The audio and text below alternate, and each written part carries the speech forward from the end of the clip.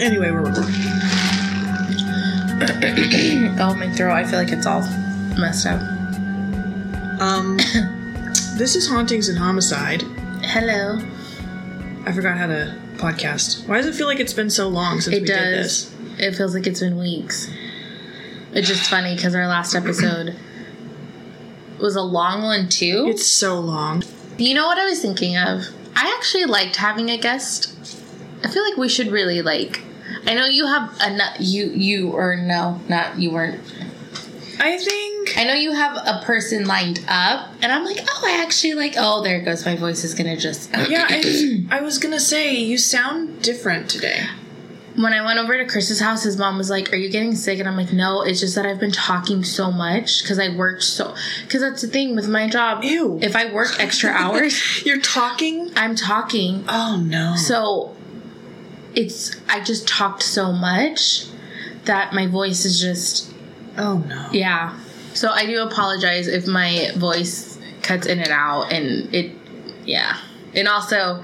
I have not one icy drink, but 2 icy drinks. So if you hear ice...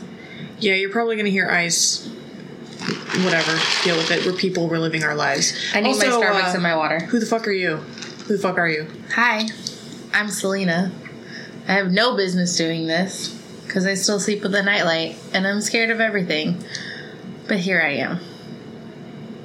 Is that it? Is that your whole spiel? I think so. Oh. I don't even know anymore. I'm Heather, and I haven't slept in years, and I'm very tired. And I've been having terrible nightmares. I have to tell you something. And I've been waiting to tell you when you're here and we're recording so you can't leave.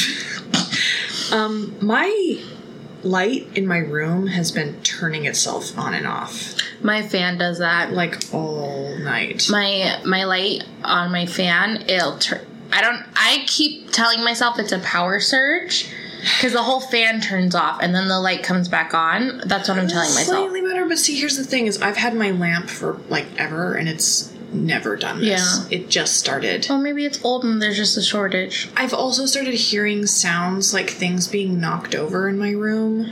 Oh. And then it happened today when I was in the shower, like... I heard like a loud thud, like something had fallen over. Mm-hmm. And I legitimately poked my head out of my shower at this point, and I'm like, get the fuck out. If there's something here, get out. Yeah. Like, I'm not doing this. Yeah. We're not, absolutely not. I don't know. Okay, well, actually, especially with today's case, well, I got a little nervous. I was like, what if something, like, attaches to us? Oh, because of the curse? Yeah. Yeah, I was really careful when I was researching. Like, I had the option to read the script. I know. And I'm like, I'm good. I told Chris, well, you want to read it? I did. Like, I really wanted to, but I'm like... Also, I'll talk about it later, but I did research on the type of curses that maybe could be involved. Attached to it? Oh, good. And, I read a lot of, like, incantations, and some of them were so creepy, I wanted to include them, and I'm like, some things you just shouldn't say out loud. Yeah. So, go do your own research on book curses, like medieval book curses, and read them for yourself, because they're creepy and they're cool. To hear what's going on. So, unfortunately, I'm not going to read one today, but they're really interesting. Well, I guess that brings us to actually talking about what we're going to talk about today. And I will say this, when Heather brought it up, I was like, I don't know anything about this. I kind of sort of know the people involved. But other than that, I never heard about a cursed script. Yeah. But here we are, talking about the cursed script of Atuk. Yeah. Or, as it was going to be called, the incomparable there you go. Atuk. Yeah. So, let's get into it. Oh, I guess I will say that it does involve 6 comedians from the late 80s to 90s, most of which are super famous, except for one writer that he was a SNL writer. Writer, yeah. Yeah. And I think he wrote, I have more on him. But yeah, so... I hope so. Just, to tell you who we're going to talk about. It involves Every time I read it, it involved 5, possibly 6 people. I read one thing that said possibly 7, and I'm like, you know what? No, I don't. That just throws off our numbers, and we just can't have that. Numbers, and I'm like, now you're probably reaching a little too far. So, why do I always get them mixed up? Because they're brothers. It's John Belushi. John Belushi. Next up is Sam Kinison. John Candy. Mm-hmm. Chris Farley. Oh, actually, Michael O'Donoghue goes in between that. Then Chris Farley, and then Phil Hartman. Is Phil Hartman the last one? Yes. Okay. So, let's get into it. So, in 1963, Canadian author Mordecai Richler. Is that what we decided? Yes. Should we ask Google again? No. We asked Google how to pronounce his name, and they gave us 2 options. And the first guy who said the name said Mordecai Richler, and then the second pronunciation was, I swear to God, it's going to sound like I am doing a bit. I promise you. He said Mordecai Richler. It was the best because I don't... And I'm like, I'm sorry, what? One more time? And I legit played it a second time. And yeah. It was like he was in backwoods. Yeah, it had like 2 thumbs down reviews, and I'm like, no shit. This guy's just fucking with us, trying to make us sound stupid. Nice try. We can do that on our own. Sorry, go ahead. So, Mordecai Richler wrote a book called Atuk. Are we just going with Atuk? Go with Atuk, because that wasn't what the movie was going to be called. And if we have to keep saying incomparable, I'm going to mess it up eventually. We're going to fail, so just say Atuk. Which means grandfather. I put in the Eskimo language, which Heather then informed me that was a slur. Yeah, the Inuit people do not appreciate being called Eskimos. So just say Inuit. Inuit, which I then do that later on, but you learn something new. You were trying to switch it up, and that's fine. I get it. I tried. Atuk is a Canadian Inuit. There you go. There you go. Who gets transplanted to Toronto and who quickly adopts the greed and pretensions of the big city. It's satirized. I knew I was going to have a hard time with that one. That was pretty good. The Canadian culture elites from Richler's day, who in the novel fetishizes Atuk first as a noble savage, and then his corruption becomes apparent as a symbol of Canadian nationalism and anti-American sentiment. So Richler did a lot of these books. I think he had done like 12 or something different novels or something like that. Yeah, he was like a really well-known Canadian author. Yeah, but that was kind of his like... His shtick was the satire. Yeah, especially dealing with Canadian issues, I guess. In fact, many of the characters in the story are actually parodies of real Canadian celebrities. Oh. Interesting. So, it's not till the mid-'80s that Todd Carroll adapted the novel into a film adaptation, which was called The Incomparable Atuk. Probably the last time I'm going to say incomparable because it's a lot of syllables. You can only nail it so many times. So, the film was changed a bit from the original novel, like most film adaptations. So, I'm going to give you a not-so-brief plot of the movie. So, in the film adaptation...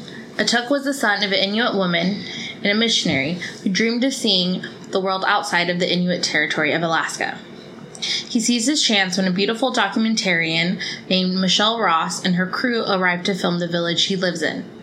Atuk stows away in Michelle's plane when her crew takes off from another village. After the crew lands in Canada, Michelle has no choice but to take Atuk with her past the border and into America.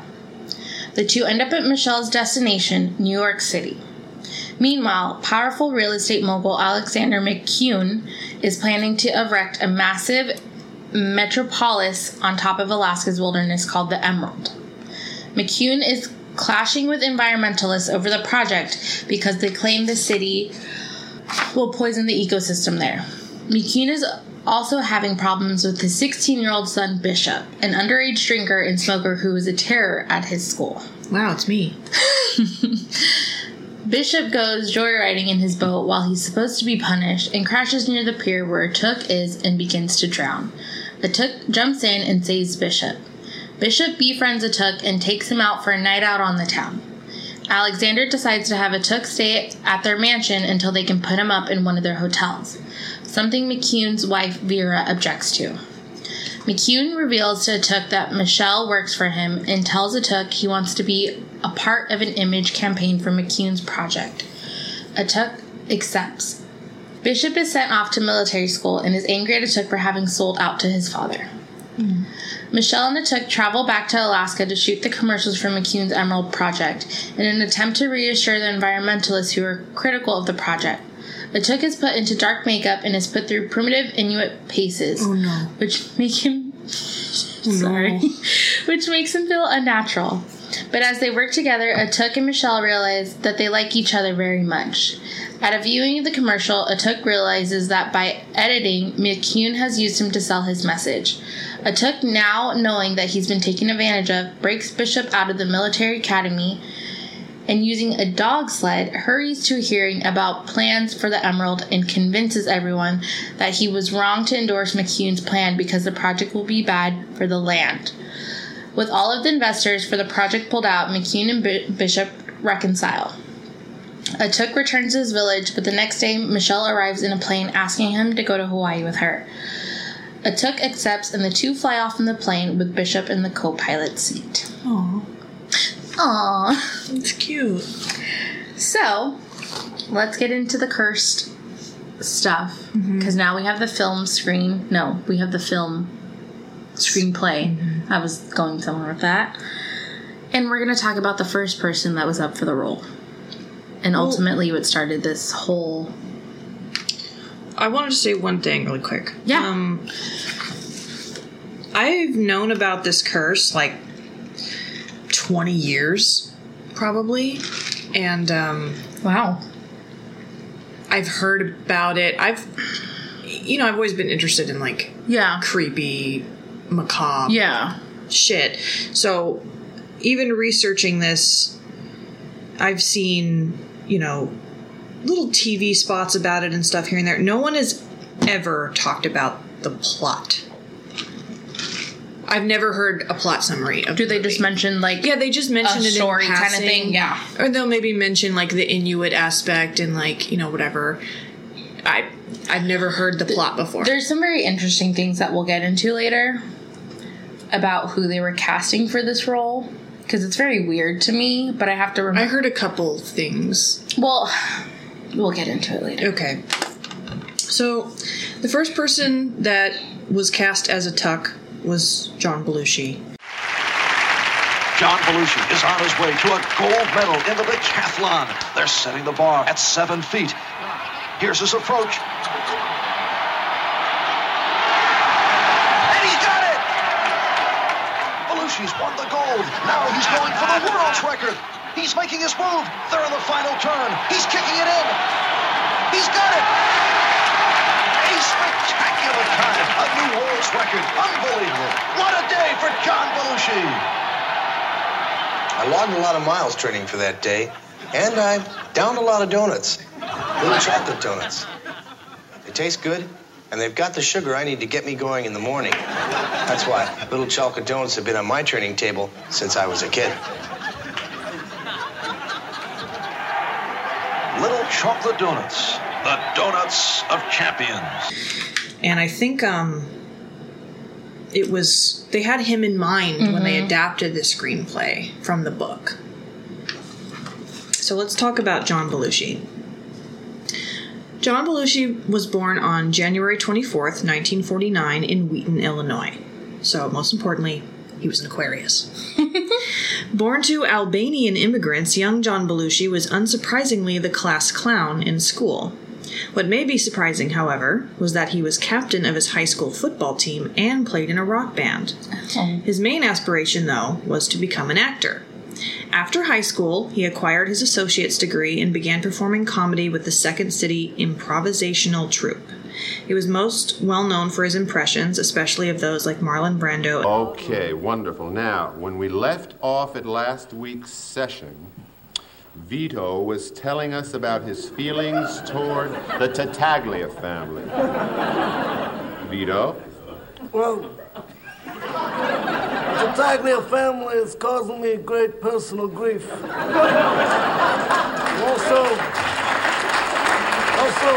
I'm looking, things are not going so well at my olive oil company. And Joe Cocker. What would you do if I sang have to? Would you stand up and look out on me? Lend me your ear and I'll sing you a song. Well, I will try not to sing out a tear. Oh, baby, I'll get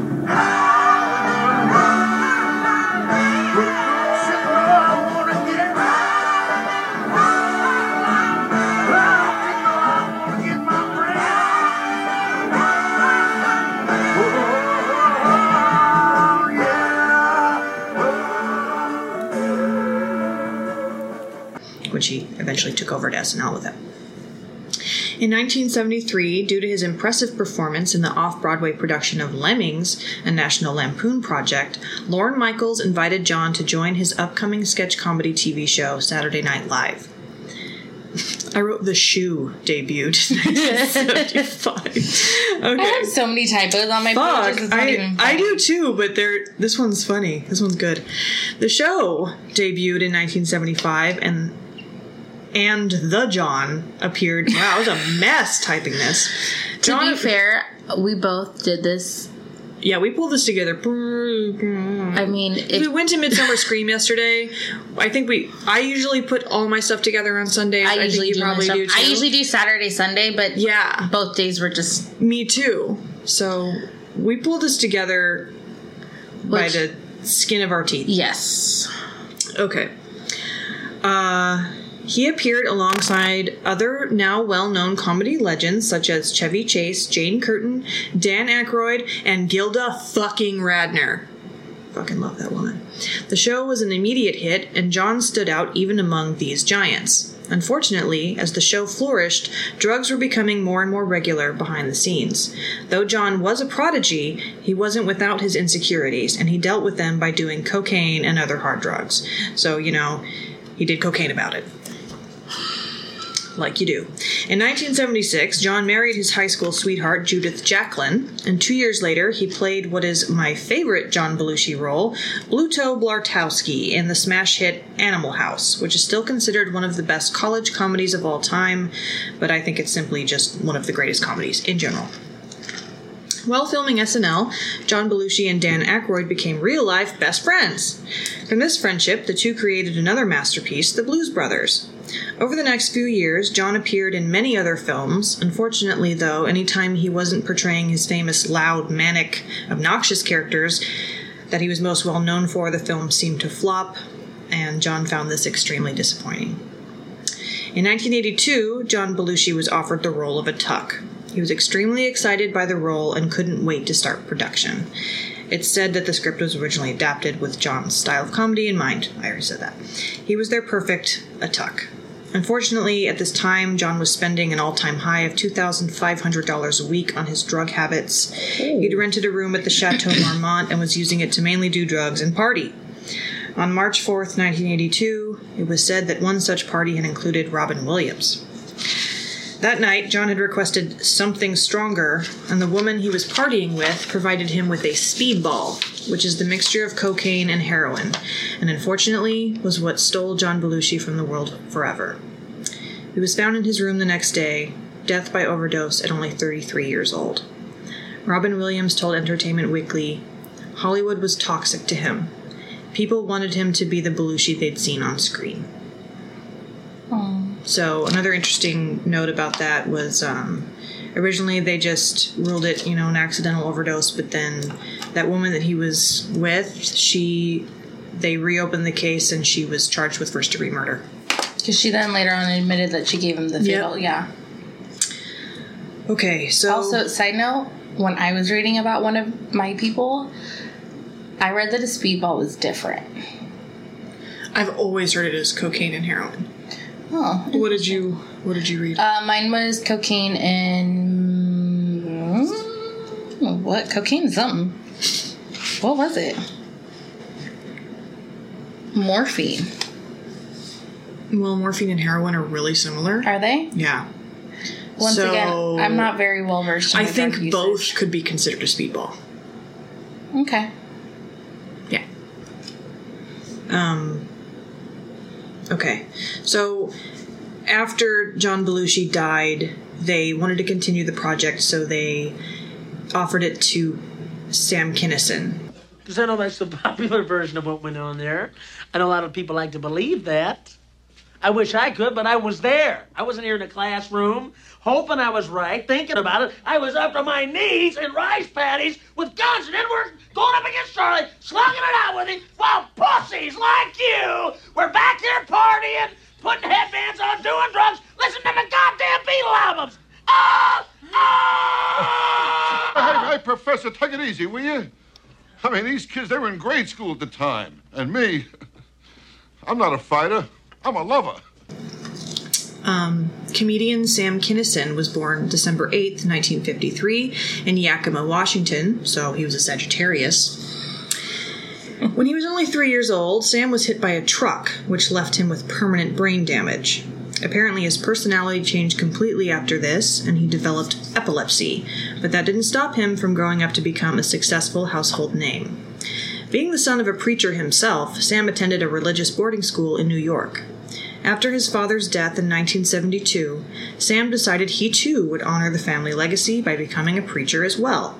His older brothers had already followed their father's footsteps in doing so. Unfortunately, even though Sam took his career seriously, he was unsuccessful in his preaching endeavors. According to his brother Bill, Sam had no straight stage presence. He never had 1 year where he made over $5,000 as a minister. Perhaps it was dedication to his father's style of preaching that limited his success, because as a comedian, he flourished. As he began to drift away from his religious career, he pursued comedy more and more. When Sam was spotted by Rodney Dangerfield, the seasoned comic helped skyrocket the newcomer's career. Sam's material often had religious subjects, marrying the two things he loved so much. He had definitely found his calling. Sam became known as the screaming comedian due to his primal screams incorporated into his acts. He was described as electrifying, and there was more typos. And there really was no subject too taboo for Sam's material. He liked to push the envelope when it came to his comedy. Unfortunately, like many other comedians, sex and drugs became a regular part of Sam's life. He is quoted as saying, "I have lived a carnal life. My view of life is, if you're going to miss heaven, why miss it by 2 inches? If you're gonna miss it, miss it." Which I think is just the best quote. It's amazing. I love it. I'm gonna get that tattooed on myself. Though Sam's comedy was controversial, his friends and acquaintances all described a sweet and cuddly aspect about him that the public couldn't see at first glance. He was good friends with many other comedians and was particularly close to Robin Williams. He's back again. Robin Williams secretly murdered all these people. Sorry. Cut this. Cut that. You're gonna have angry people. Oh man, I'm gonna be burned at the stake. Finally. Okay, at the height of Sam's success, he was offered the role of a Tuck after John Belushi's death. While he was excited to take on and there's just nothing. Total professional. I wrote this in the notes section of my phone. While he was excited to take on the role, he did order script rewrites and suggested some other changes be made. Sam made it the furthest in his role as a Tuck out of all who would be cast in the film, even shooting a couple of scenes for it. Apparently, Christopher Walken and Ben Affleck were also cast at this time to appear in the film. I know, weird. Early Ben Affleck. You know what's weird is that Christopher Walken is involved in like another weird death. Natalie Wood. Right. Which I think we're gonna cover at some point. Do you it's on the think list. Something. Yeah. You do? There is. There is? Mm-hmm. I'm not going to tell you what it is Christopher now. Walken is a ghost and he Christopher killed her? Walken is a ghost. And he might as well. He fucking looks older. There's something weird. But yeah, I'll tell you what it is when we're done. Because we're going to do it in a future episode and I'm not going to spoil it. Oh, well then maybe we should do it soon though. Because I want to go watch Once Upon a Time in Hollywood and I believe she's in it. A schmidgen of it. Okay. I can't see that movie till it comes out on like video because I can't sit still that long. It's 3 hours. Yeah, I can't. You did it for... Yeah, it was hell. And it's only because I'm so invested in those characters. And then you said, fuck this, I'm done.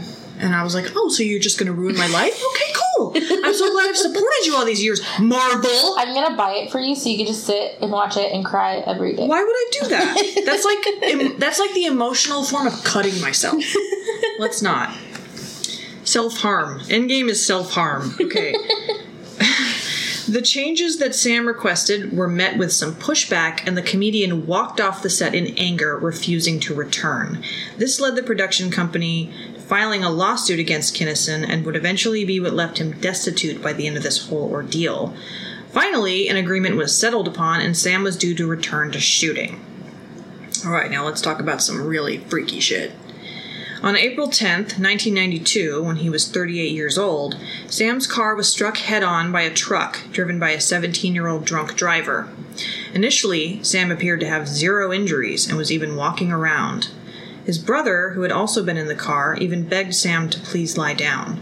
Within minutes, Sam began speaking to what appeared to be someone who wasn't there, repeating the words, "I don't want to die. I don't want to die.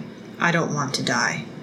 Sam's closest friend, Carl LeBove, had been in another car traveling with them and described it as such. It was as if he was having a conversation, talking to someone else, some unseen person. Then there was a pause, as if Kinison was listening to the other person speak. Then he asked, "But why?" And after another pause, LeBove heard him clearly say, "Okay, okay, okay." LeBove said, "The last okay was so soft and at peace. Whatever voice was talking to him gave him the right answer, and he just relaxed with it. He said it so sweet, like he was talking to someone he loved." Shortly after this, Sam lost consciousness. All efforts to revive him failed, and Sam died at the scene from internal injuries. Malika Suri, Sam's wife of only 6 days, had been in the car as well and suffered only a minor concussion. Kinison was buried in a family grave plot in Tulsa, Oklahoma, and his headstone reads, "In another time and place, he would have been called Prophet." That's why I started crying. At 4 a.m. when I was writing That's this. sad. I got really worked up about this one. Side note, I feel like we could have all done multiple episodes on each actor. Yeah. But that's technically not what this is about. But That one could have been. that one, I'm Yeah. super intrigued. Isn't it creepy? Like, who I is he kind of believe talking in that to? weird stuff. Like, Well- I believe that you could see... I told my mom about this, and she said that my grandmother, like, in the last couple days before she died, like, because she was in a convalescent home, and my mom was coming to visit her, and she walked in, and it was like she was my grandmother was talking to someone and laughing, and she's like, oh, I didn't mean to say that, or something like that. Like, she was in the middle of a conversation. I believe in that on both ends. So you know how they say that kids, like babies, are more sensitive and they can kind of witness things because they'll do that where they'll stare at a corner and laugh or whatever. I believe that you're like that as a child. I feel like when you get older you kind of shut that part out, but then when you get to the part where you're getting ready to, like, you're at the end of your life where that kind of comes back, and I do believe that you can talk to certain figures. I always just want to believe that they're positive things. Well, it sounds positive here, and like it did. When my especially at the mom was end. talking about my grandmother, like my grandmother was very sick and didn't feel well at all. And for her to be like laughing, that's pretty big. So I think that's super interesting. I do too. Yeah.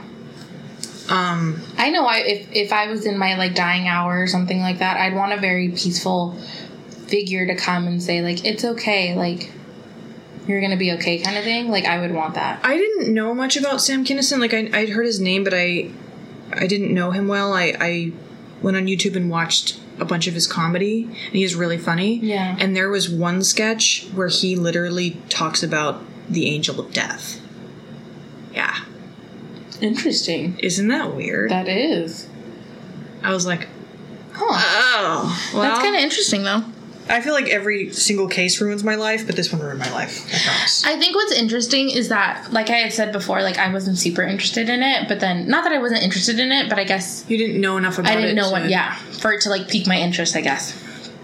But then I have found this out with every case that we do. When you really start looking at it, there's so many weird things that are like, oh, like, why aren't more people talking about this? Like, I watch that stupid audience channel, I think is what it's called, and they always do. It's like, I've never heard of that. They'll do like Friends. Were they really friends? Or like Grease. The adult kids that played like high schoolers, like they do weird like exposés on like stuff, and I'm shocked. Is it like a TV version of like OK Magazine, like Star, kind of, but like they talk to people like instead of like the first degree connection, it's like the fifth degree. Got it. Where it's like you don't actually know anything. Yeah, but you like kind of know. But I'm my cousin's best friend's mom said it's stuff like that, because they can't probably afford to get like actual like so they have to talk to like the PA that was like an assistant to like whatever. But I'm shocked they haven't done one on this, because there's such a weird similarity with everybody. But I guess I've never seen a full on documentary or anything about it, but they've like mentioned it here and there. I feel like they should though, in like 10 weird Hollywood stories or whatever. And what are they called? What are those called? Listicles? Is that like those BuzzFeed? Yeah. Well, I'm talking about like actually on TV. Oh. I've seen stuff about it on TV, but they're like little short segments, and I'm like, hello, what? Mm-hmm. No, like, more. I'm shocked. Like, remember when E used to do the True Hollywood Story? How they didn't have like maybe it was something. No, I don't think they did one on this, but maybe they did one on like SNL actors. Yeah. You know what I mean? That was like tied in. So, I mean, if we went into SNL actors and their death, that would take us. It would take forever. So I'm like, they would like touch on it, but not go fully into it. So I'm sure when we're all done with this, we'll discuss how it's just comedians. It's just comedians are very sad. They're very sad.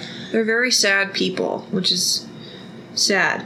People always ask me like, how are you funny? I'm like, oh, it's the consolation prize for being a miserable person. I feel like a known thing that comedians are the most fucking depressed people. Yeah. It's like you want to make other people laugh because you're so sad. Well, it takes away your pain a little bit. Yeah. Anyway. That took a... Anyway. I hope you're all having a great day and you're feeling good. Aren't you glad you tuned into our podcast to feel better? And it's a bright, sunny day. And I'm like... Southern California. I'm talking about like emotional self-harm and... It's fine. Okay. So, back to deaths. Back to deaths and untimely deaths and murder and drugs and sad and depression. Okay. John Candy. You want to hurt me? Go right ahead if it makes you feel any better. I'm an easy target. Yeah, you're right. I talk too much. I also listen too much. I could be a cold-hearted cynic like you. But I don't like to hurt people's feelings. Well, you think what you want about me. I'm not changing. I like me. My wife likes me. My customers like me. Because I'm the real article. What you see is what you get. Was born on October 31st, 1950 in Toronto, Canada. So, we got a Scorpio up in this bitch. AKA Heather. Well, I mean, besides me, John Candy's. No, I know. I'm just saying. Are you trying to tell me that there's only one Scorpio in this room right now? Is that what you're hinting at? Not identify as a Scorpio. You can't. It doesn't work that way. My whole life has been a lie. You can't be like astrology. My whole life has been a lie. Let's just put it that way. I'm pretty sure I've gone into it before. You have 14 times. Although it's usually my fault because I bring it up. So John Candy also performed in the Second City comedy troupe like John Belushi did. In fact, they Oh, wow. The way I spelled this word is so great. Participated. Participated. I need to get some sleep, y'all. Okay. They participated in it at the same time, and they became friends. Due to this friendship with both Belushi and Dan Aykroyd, Candy was given a small role in The Blues Brothers. In 1984, he starred alongside Tom Hanks in the absolute masterpiece that is Splash, which is one of my favorite movies ever. I used to watch it 14 times a day. And it was recorded on a VHS in probably 1984. So it had all those commercials for douche. Do you have that not so fresh feeling? Yeah. Before everyone realized you don't need to do that because please do not douche. Because your pH will regulate itself.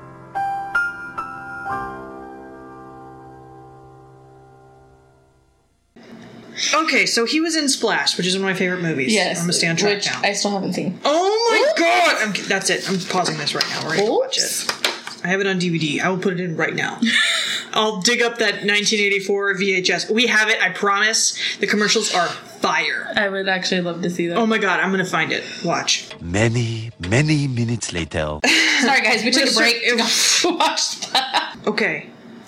So, he'd been working on a sketch comedy show for NBC, but due to his skyrocketing acting career, he left the show to pursue films full-time. He had many highs and lows over the years, some of the highs being Planes, Trains, and Automobiles and Uncle Buck, but let's not get into the lows, because who wants to be remembered like that? No, we're not gonna do that. In 1994, producers, still refusing to give up on a tuck, more absolute fuck shit that I wrote here.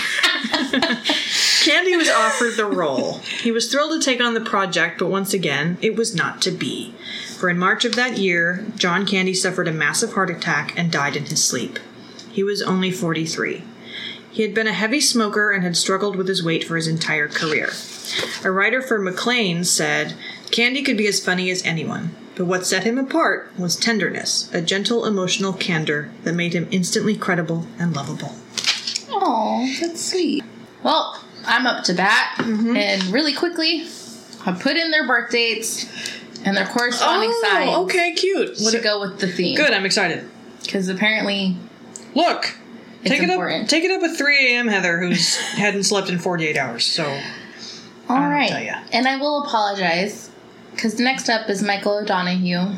Most of all, Saturday Night Live fans will remember Mr. Mike's least loved bedtime tales.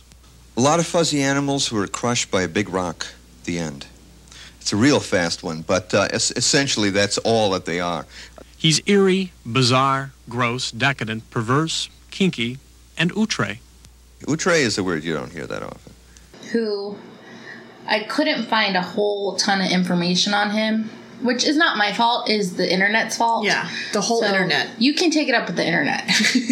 It's not even a particular website. It's the entire internet. Yeah. So, which is just everything and everyone, pretty much.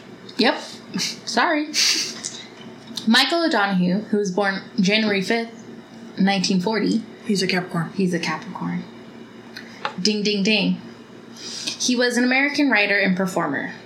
He was known for his dark and destructive style of comedy and humor.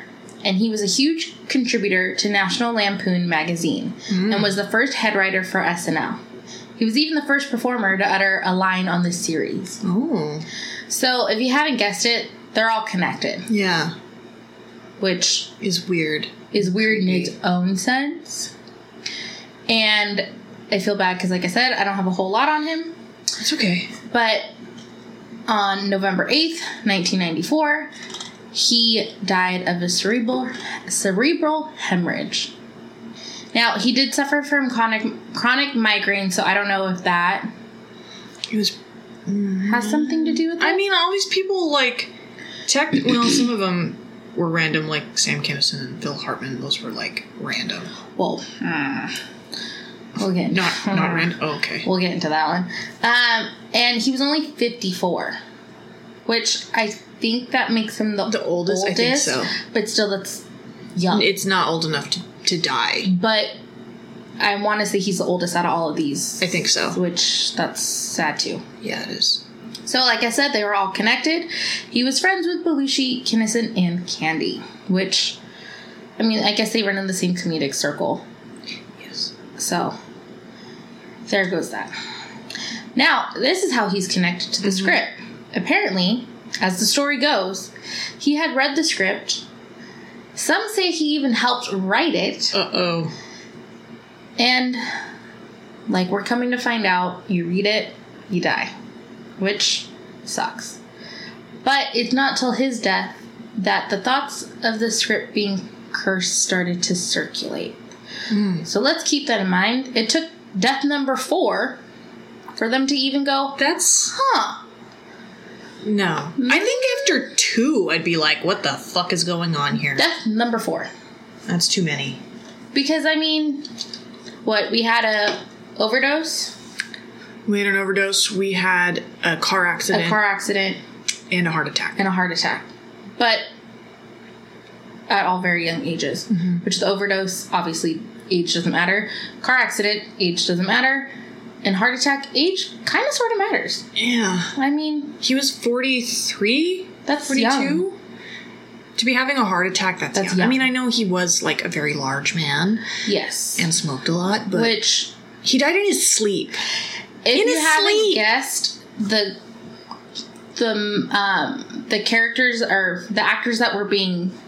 Yeah, they were all large. Pretty heavy set. Yeah.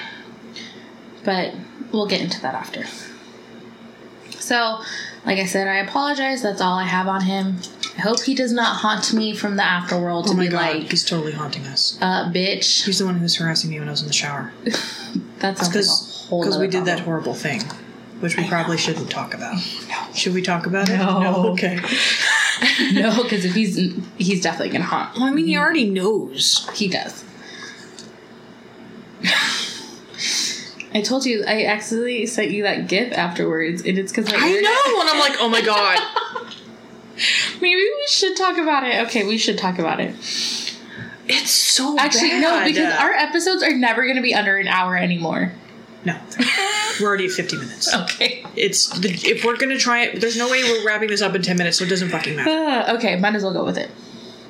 So, Heather and I were trying to discuss who was going to take what. Well, we wanted this to be really fair. Yes. Well, and neither of us know who Michael O'Donoghue is, so obviously we would both want to have John Candy. Yes. So we decided to flip a coin. Yes. Because we're fucking horrible people. Yep. So we flipped a coin to get John Candy, and I won. And so now we're haunted. But what was the best part is, because then I said, oh wow, I didn't even know you could use Google to flip a coin. Yeah, because I used Google to flip a coin. Which I honestly had no idea you could do that. You just Google flip a coin and it'll flip a coin for you. Well, now I know.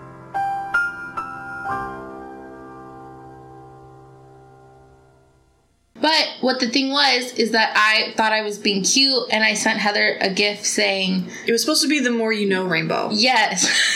But here's the thing. I was also working out at the time, so my internet was being used by my workout app. So the GIF didn't load all the way, so it turns out when I send it, it says the more you know, the more you suffer, but it's like suffer. Yeah, like, so she sent me this GIF that's like immediately a threat, and I'm like, oh my god. We've just cursed ourselves. Michael O'Donoghue came from whatever he's from to just scare us immediately. Fuck. Yeah, so if we die from, like, heart attacks or, if I die of a speedball overdose, because that's gonna happen. Just know that it's the curse and it's unfair. I was gonna say we didn't deserve it, but maybe we do. Who knows? Anyways, next one. Chris Farley. Now I wonder, Brian, from what I've heard, you're using your paper not for writing, but for rolling doobies. You're gonna be doing a lot of doobie rolling when you're living in a van down by the river.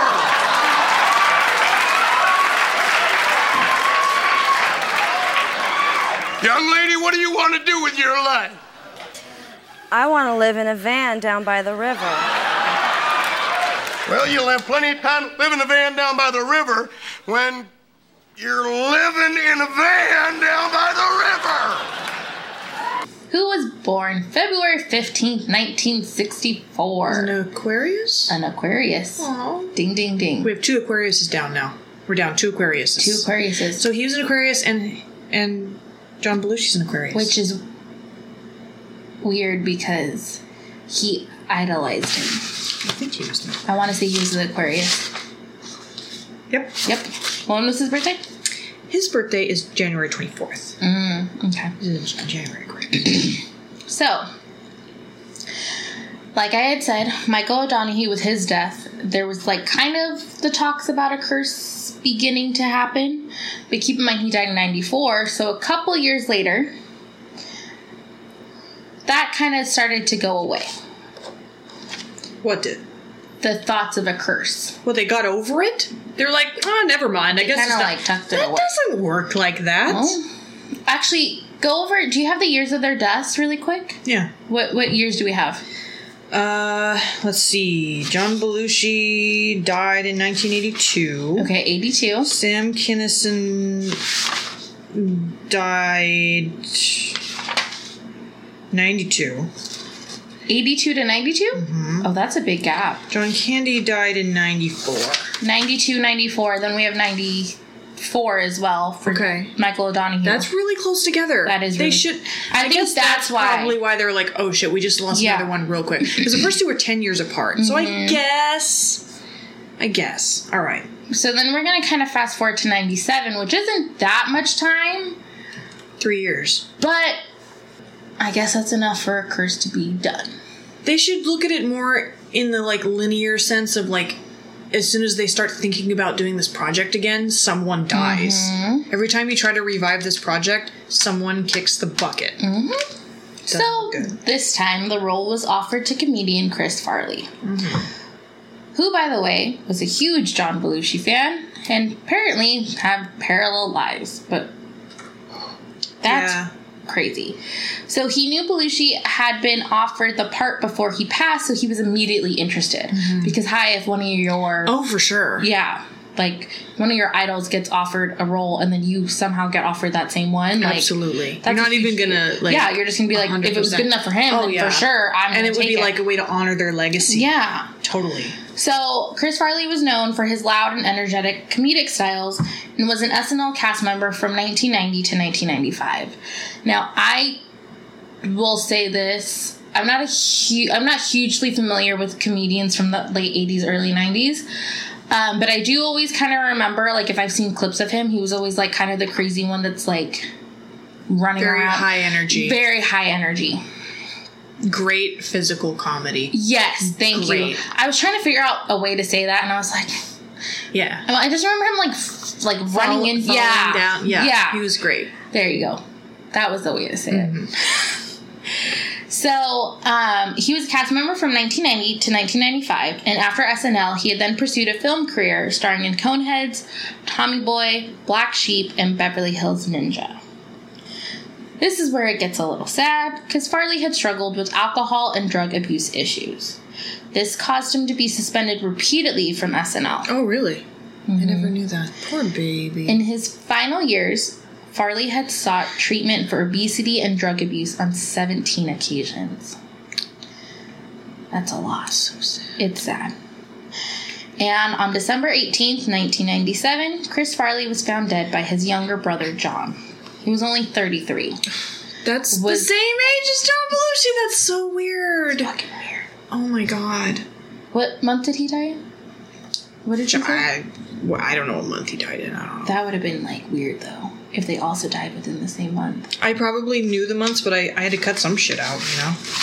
I had to make some cuts. So, his autopsy revealed he had died of an overdose of cocaine and morphine.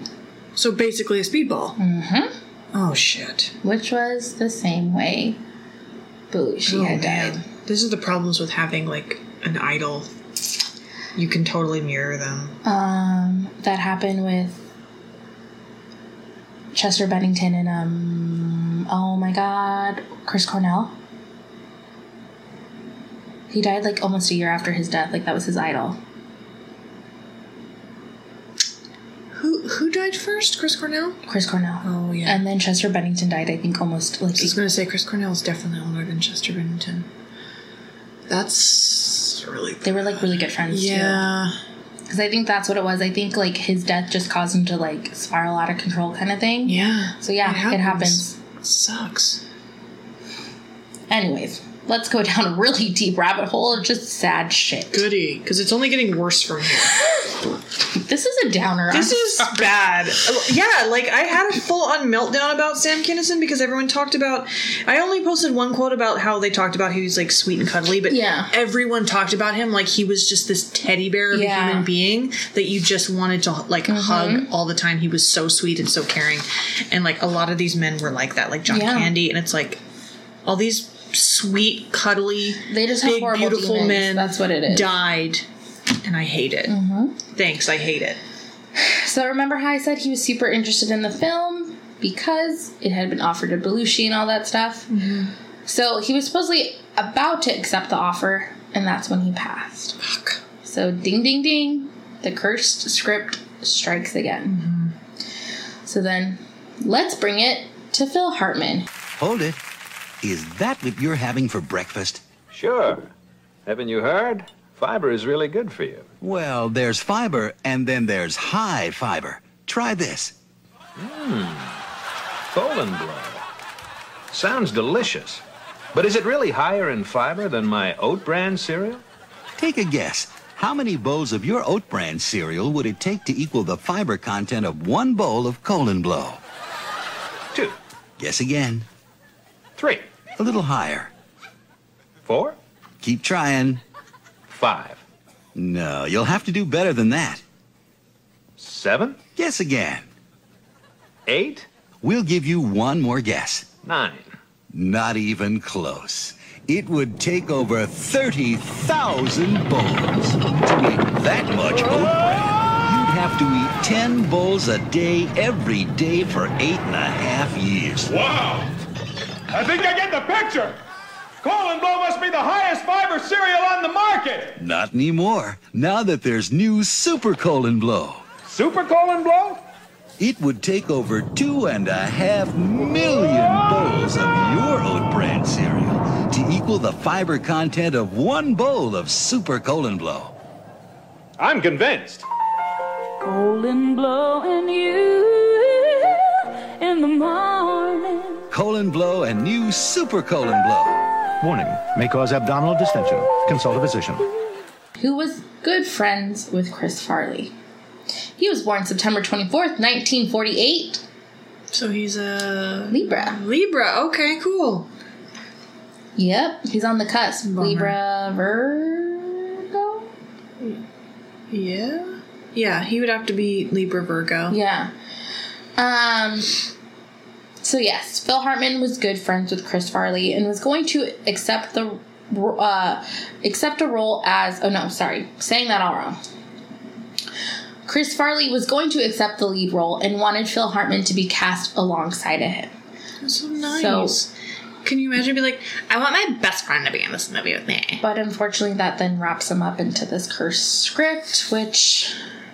He probably just, like... Chris Farley's probably like, oh, curse? Like, but what are you talking about? Because it was overshadowed by the fact that it wasn't unheard of for them to act with their friends. No. Like, they were a little, almost kind of clique kind of thing.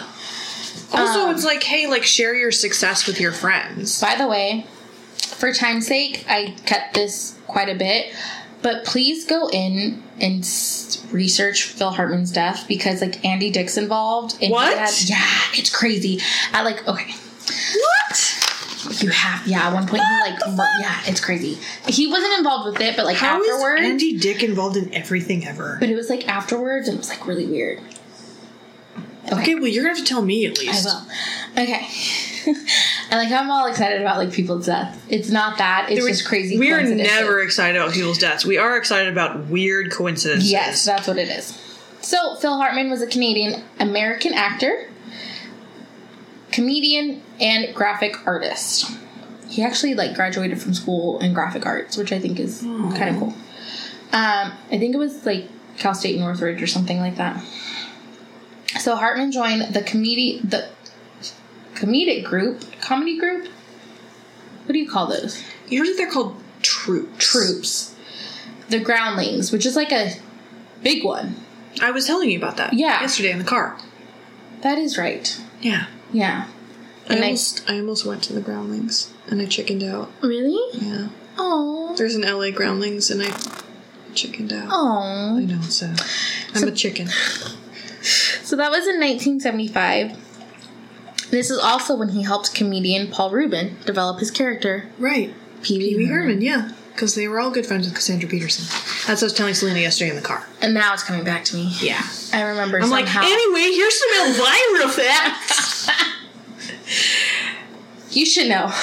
In Heather's life, things somehow will always relate to Elvira? Anyways, Hartman co-wrote the film Pee-wee's Big Adventure, which I think is cool. I didn't know that, and I'm going to kill myself. Bye. Hartman then joined the cast of SNL in 1986 and was nicknamed The Glue for his ability to hold the show together and to help out other cast members. I hate this.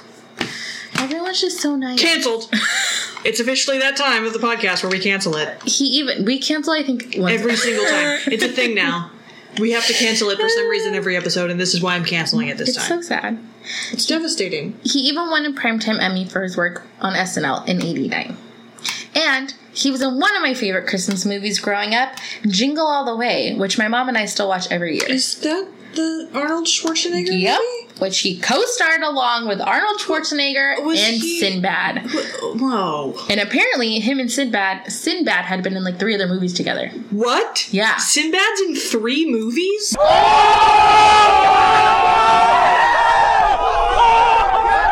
He's in a lot apparently. He was in, I guess Sinbad was also in Coneheads.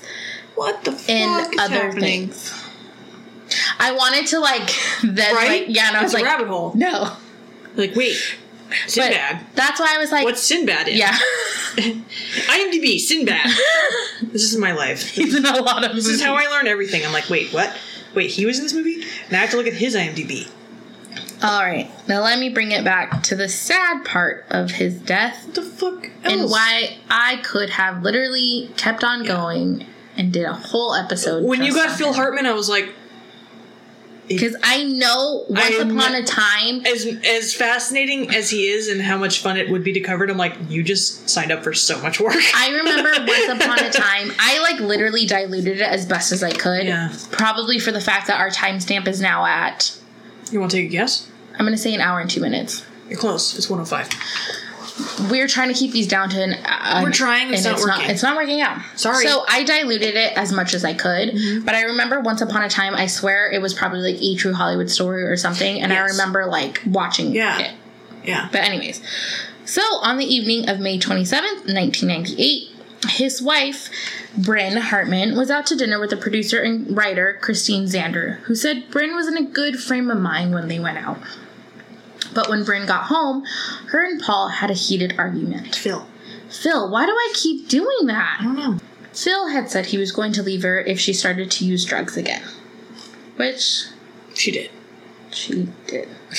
Anyways, fast forward to a couple hours later, and a little bit before 3 a.m., while Hartman was sleeping, Bryn entered their room and shot him with a .38 caliber handgun and fatally shot him once between the eyes, in the throat, oh my God, and upper chest. I never knew he was asleep at the time. I did not know that. She shot him 3 times while he was asleep. This bitch was furious. And also, it was right around 3 o'clock. No. Mm-hmm. Oh man, now we're relating back to our last episode.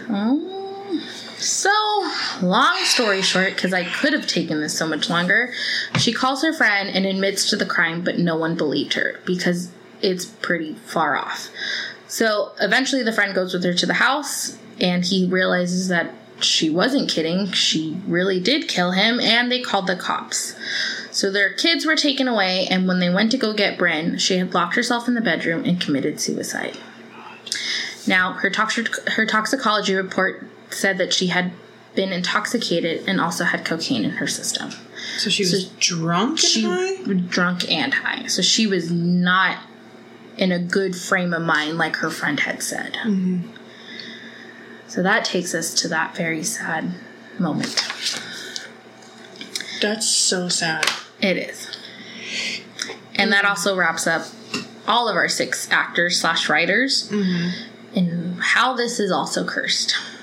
Yeah. So, continue. So I researched curses. Well, I didn't Google curse because we would... Oh, good God, we still have that? Oh, this is going to be long. It's not... not in a bad way. I'm just saying, I don't know why we can't keep things down anymore. Because we won't shut the fuck up. That's about true. Douche. And VHS players. And stupid bullshit. Okay. So, curses are as old as time itself. And book curses are as old as the written language. In medieval times, why did I put this particular portion in a weird italic font? Okay, whatever. I can't get inside my own head. In medieval times, if you wanted your book kept safe from thieves, you would employ a curse to protect it. It was usually written somewhere inside, often the first or last page, warning any who had ideas about stealing it. Isn't that like the Sanderson sisters, their book? Yes, exactly. I didn't think about that. And look what happened. Look what fucking happened. Someone lit the motherfucking black flame candle. In one such curse I read, there is a line cursing anyone who writes their name in place of my name, which could possibly mean someone taking credit for your work. Also, most of these curses wished painful deaths on another person. Well, while book curses protected a physical object, a document curse protected the words inside it. So, like, a book curse is like anyone who takes this book, blah, blah, blah, but a document curses like the content. It's like copywriting kind of thing. Exactly. It's how you copyrighted stuff in medieval times. Yeah, that's exactly right. If such words were changed or moved around, surely that would unleash the curse. We know for a fact Sam Kinison changed things in the script, but don't most, if not all, actors make small changes here and there to a script to make it fit themselves better? Well, also, if you've ever watched any comedian talk about being an actor in a film, they almost always add ad-libs. Right. All the time. They're never going to stick to the script. They probably looked at the script and they were like, I could cross this out and say this word instead because it fits me better. Yeah, they try to make it fit their style of comedy, which, be authentic. So, there's that. Also, Mordecai Riegler. He's the author of the original novel, The Incomparable Attuck.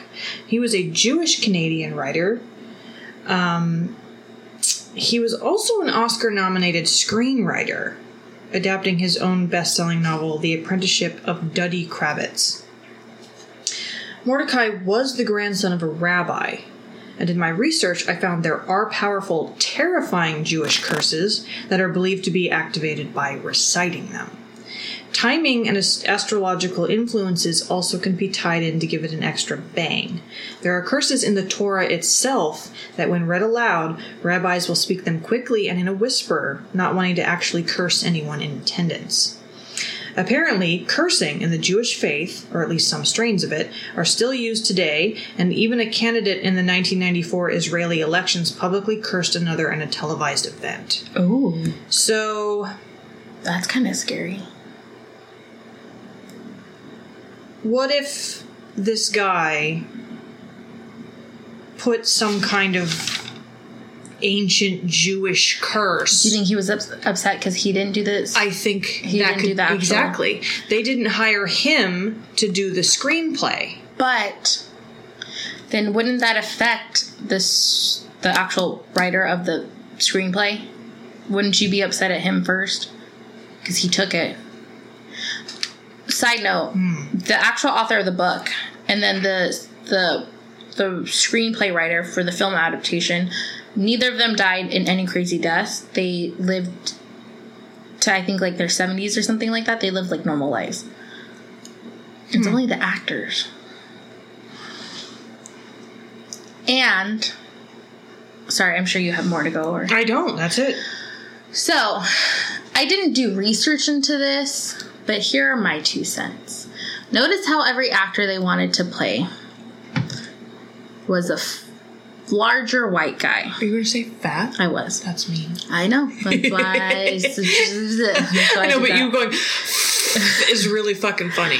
So, let's use our imagination and let's quickly think of what does a native Inuit probably look like skin color. Tan? Not white, right? Not white. Oh, I see where you're going with this. You think there could be some kind of Inuit curse? Yes, I wish I would have had more time to look into it, because Chris was actually the one that brought it up. He goes, what if, because, you know, usually, how do I say this without sounding ignorant? But you know how more so native cultures usually have their own sort of like rituals and... Yeah, like customs. And customs. So what if... religions and... Yeah. Traditions. And... So what if they were upset about who they were casting? Like... Could be. Because none of them were... They were all white guys. Yeah, it is bad. Like as much as this movie script is super cute and it would be a great movie. Okay, they should have used. But hold on, an Inuit actor. Thank you, because then keep in mind it's a white person. We get to the part where they put dark. John Belushi wasn't white. He was Albanian. Oh, that is true. Is that white? Albanian is. Do we know? They are kind of white, actually. They are, I think. Never mind. Although I think. What is... I think they're probably, like, they can be white or also darker. Where's Albania?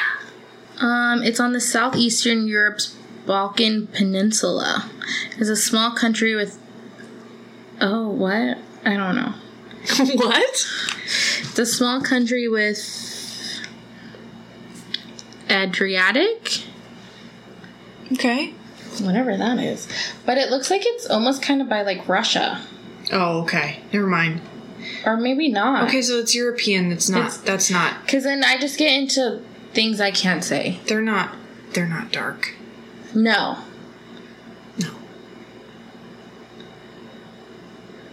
Oh, because see, here's like Serbia. Yeah, no. Greece is down here. Well, Greek people can be pretty dark. Yeah. But see... But they're usually not. Because it's like down here. Like here's Romania, here's Bulgaria, Croatia. It's a weird... They're white. Yeah. But, never mind. Back to our... Hold on. Where was it? Somewhere they make him darker, right? Yes. Okay. They basically put him in, like, Inuit blackface. Which is bad.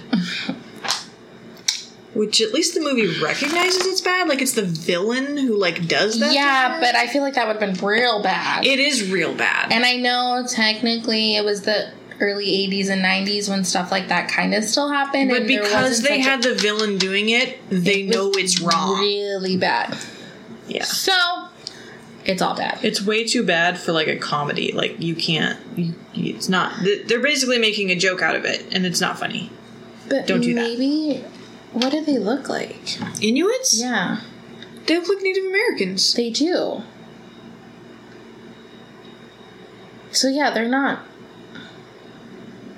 Interesting. They're not white. They're not. No. I was just saying.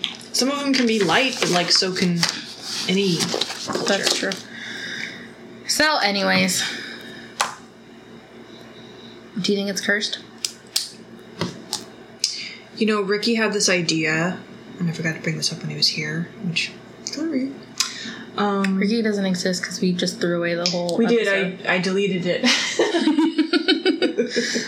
Ricky does. I deleted Ricky. They're going to be like, who is this Ricky? Yeah, what are you talking about? It's clearly my invisible friend, and I'm a very sad and lonely person. He thought we could use, like, this scale, and he's like, you can say, on a scale of 1 to 5 something, how haunted is it? Remember my scale last week? I said Casper being a 1, and then I don't remember what my scary... It's something like that. So I thought maybe we could do, like, 1 to 5 ghost emojis. Yeah. How many ghost emojis? Yeah. Because our logo kind of looks like a ghost emoji. Yeah. So, like, So 1 through 5 ghost emojis, how many ghost emojis would you give this? I'm going to give this, like, a 1. 1 ghost emoji? No. Because this thing's cursed AF. I don't think it's cursed. I think what happened. I feel like this is opposite because I always go with like, it's not cursed, it's bullshit. You know why I don't think it is? Because I think, given the context of who the comedians were and the timing of it, drug issues, not that all of them died of drug issues, but I feel like that had a factor in it, a huge factor. I think with, we had the Michael O'Donoghue with the cerebral hemorrhage, which that's just a medical thing. I don't think there's anything weird with that. Phil Hartman, that was weird, but also drugs will do crazy things to you and apparently make you kill your husband and then kill yourself. I will say, if there is anything freaky about this case, it's Chris Farley's death related. You think Chris Farley and John Belushi's deaths are the same? Weird. Okay, but what about Sam Kinison, who was hit by a car? That is true. I don't necessarily think the script had anything to do with it. I just think there's really weird coincidence happening. That is a weird case, though. But also, it's especially weird because he was into drugs and alcohol and stuff. So for him to die, also that fucks up your brain a lot. I know, but he was hit by a drunk driver. That is true. It wasn't his fault at all. No. But I'm just saying, like, we could explain him talking to somebody just because his. First of all, he had brain trauma. Yeah. As a kid, he did. Yes. He suffered from seizures due to epilepsy, and then to factor in drugs and alcohol on top of all that, it's not good. I suppose. How many emojis do you give it? 4.5. Oh. 4.5 ghost emojis. Interesting. Extra fucking haunted. Oh. Super haunted. This is the first case that I'm calling completely haunted. I will tell you this, neither of us, and I don't suggest you do this either. Don't read it. You can, technically, read the script. As long as you don't touch it or make any changes. Neither of us decided to read it. Yeah, we didn't read it. And actually, United Artists, who still holds it, is, like, not doing anything with it. It's, like, kept up, like... Yeah, they claim that it's not haunted and this is all bullshit and it's nothing, but they also won't touch it or, like, let anyone have it. If it's not cursed? Because they know it's cursed. There goes that. Yeah. So, interesting. Yeah. Well, that wraps up this one. Now we're moving on. We have to do the weekly obsession, but I just realized I have no idea. I have not an obsession this week. I don't know what it is. Should we take a minute? Yeah. Okay, what's your obsession? So, spoiler alert, we're talking to you in the future, but not really the future. Not a lot in the future. We're a week. Just a week. But a week ahead. Yesterday, like we had mentioned, Heather and I went to Midsummer Scream and I had loads of fun. I'd never been to anything like that and I didn't know what to expect. Side note, I also had a mild panic attack early in the morning because, if you're not aware, some crazy shit happened on Saturday. And unfortunately, it makes you kind of second guess stuff and going out in big public areas. Needless to say, I'm happy I did not completely freak out, and I'm proud of myself for still going because I had lots of fun. I do feel bad though because I made us kind of late and I made Heather miss out on a lot of things, but I still had fun. And I got to see Christine McConnell, who, it's not even fair. Like, you think someone's pretty and then you like see them in real life and you're like, shit, you're like 10 times prettier. Like, that's not fair. And she's just so cute. Like, she's super dainty and just cute, but then like a total badass because she's like, oh, I do this, and this. And I'm like, oh, okay. She works really hard. She does. So I had loads of fun, and I was actually really happy because I was going to shop a lot, and I actually restrained myself quite a bit. Yeah, it's hard because you want to buy everything there. Anytime I saw anything creature related, I was like, oh. I want it. It's hard. It's funny though because I have always been scared of... It's weird. I have a complex feeling about horror and Halloween related stuff because I actually love Halloween. It's one of my favorite holidays. But as I've always described it, I like the Pier 1 version of Halloween, where everything is brightly colored and covered in glitter. Mm-hmm. That's my aesthetic. So it's funny, as I'm getting older, and apparently the people I surround myself with, they all love horror in general. So I feel like I'm starting to get into it. So I feel like yesterday was a good segue. Yeah, I think you can definitely get any kind of horror aesthetic that you're into. Mm-hmm. Like, it'll be there. Mm-hmm. If you're just into, like, the pretty, cute, dainty aspects of it, like, you're good. Also, if you like really gross gore shit. I was looking at the cutesy earrings. Meanwhile, my boyfriend was looking at the scary mask that he wants to buy for Halloween. So there's both ends of the spectrum. Mm-hmm. And Heather and I were scared shitless and didn't go in the dark, scary areas. Well, we did. Because Chris made us. But also because I felt bad. So yeah, I feel like there's no spectrums. Okay, so my thing is, I don't like jump scares. Like, everything's fine. Everything horror related is totally fine, except But that even goes into the movies you like. You don't like movies that are jump scares. No jump scares of any kind. Yeah. It's not like a fun, like, you know, like some people like get scared at first and then they laugh or like they think it's really funny. I'll legit go into a panic attack. Like, I hate jump scares. There's nothing fun. You know, I don't get any kind of adrenaline rush from it. It's also a really cheap scare. Mm-hmm. So if you're like a horror snob, like I am, it's like how I feel about puns. It's cheap comedy. It's cheap horror. I mean, who doesn't love a pun? But whatever. Me. If you haven't noticed, Heather takes her horror genre very seriously. Yes. And we'll once again plug. And comedy.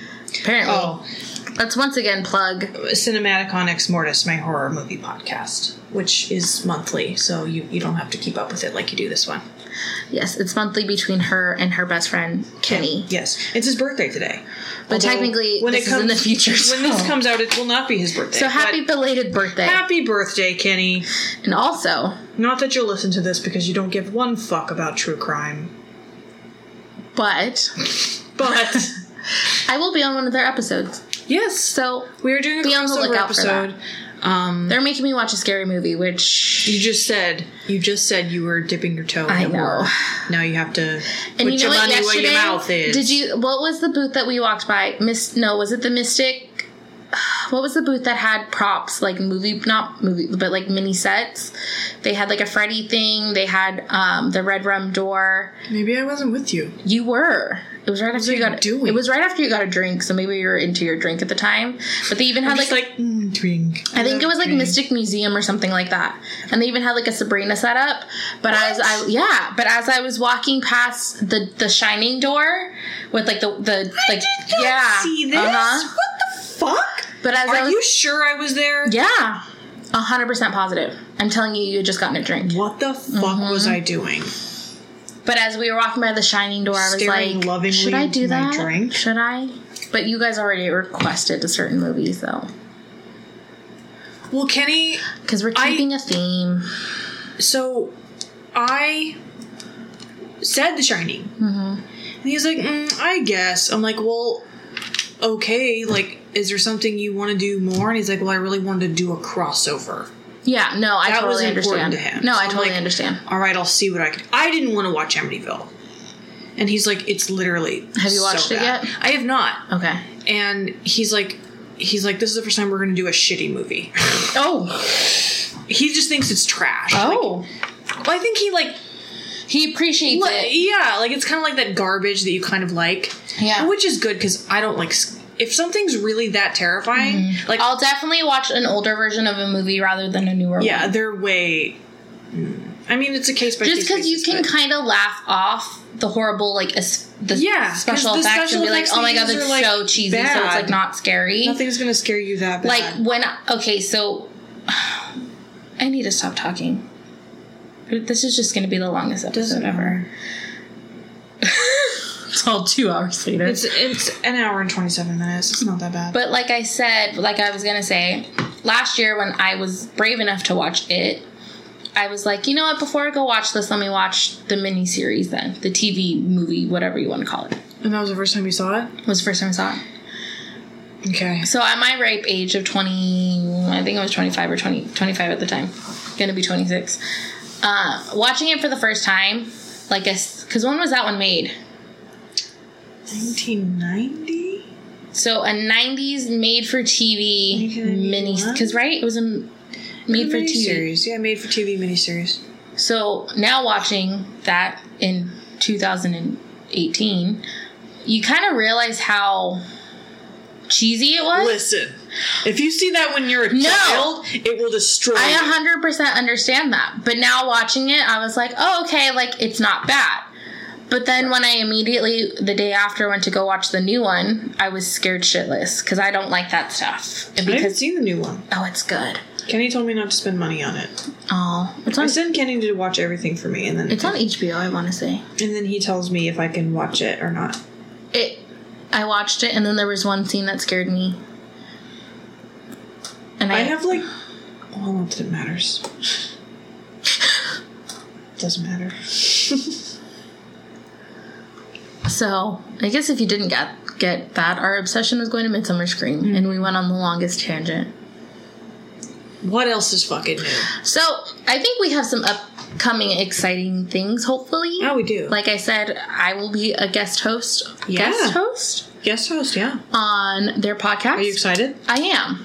Ooh, I pulled a Heather. Because you're clicking the pen. You are a guest. Yeah. You're like a celebrity. Yeah.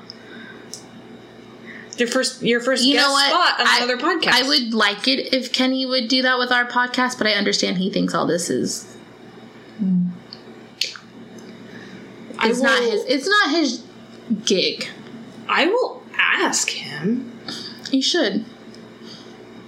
He might just give us like a very like... I will ask him. I mean, he's very professional. Yeah. Kenny's very professional. So... He would probably be like... We'd be on a tangent and he'd be like... I know. What's happening? Ricky actually did really good last week. Ricky's amazing. He did really good. Not that Kenny's not. They're just very different people. Yeah. Ricky is really funny and really quick and really witty, and like Kenny is really dry.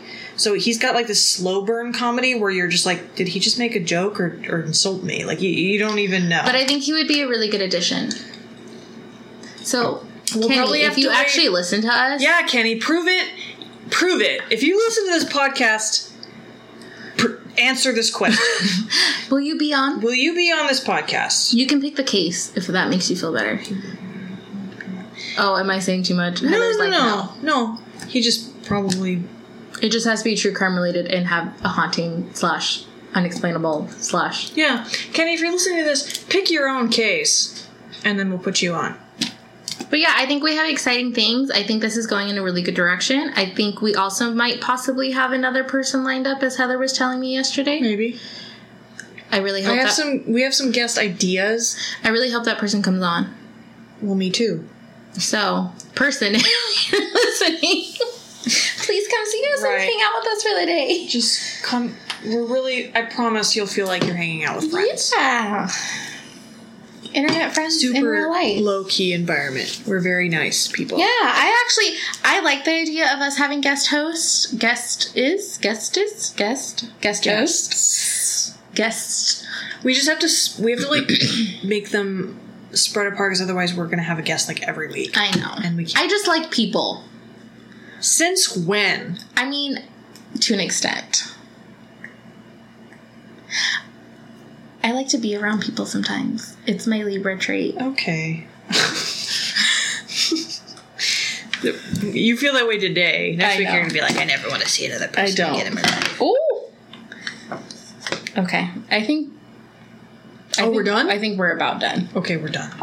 Oh, but also, if you have cases for us, please send them our way. Yeah, this one was a recommendation.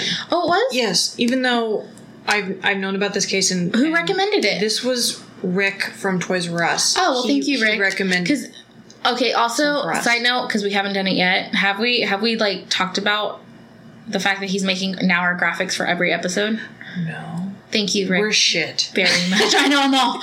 Oh. We're terrible. Yeah, he's been absolutely great to us. He's been so supportive, and gives us shout outs on Twitter, and makes our graphics for us. Which we are going to be a guest on their podcast eventually. We are. So thank you so much. We appreciate it. Yes. Everyone, go listen to them. Go listen to Toys R Us because it's an amazing podcast. And I love it. Where are they distributed on? Are they also iTunes, they're Spotify? Everywhere you can find podcast. Okay. And it's so informative, so funny. You will learn so much. It sounds like it's just about toys, but it is not. But who doesn't love a good nostalgia? It's millennial nostalgia. Yeah, like who doesn't love that? They talk about TV shows, music. They even have commercial segments in there that are like commercial segues that we saw on Nickelodeon and stuff when we were kids. If you want to that's cute. Get a flashback of your childhood, if you're a millennial, go listen to this podcast. If there's anything millennials are, we're into. We're very nostalgic. We miss the 90s so bad. Okay, it was so sad yesterday. Heather and I literally locked eyes on a Sailor Moon booth, and we're like, oh my god! We got some Sailor Moon patches. We're gonna put on some shit because we're stoked. So yeah, go listen. And I already forgot it. All right, I'm gonna do it. So that's it for us this week. I was doing good. It's okay. You kind of lead the front of it. I try to get us to I feel like you've got a good handle on the intro. So the outro I got a handle. It's fine. We will see you next Thursday. But if you miss us in the meantime, remember, we're always with you in spirit, and we love you to death.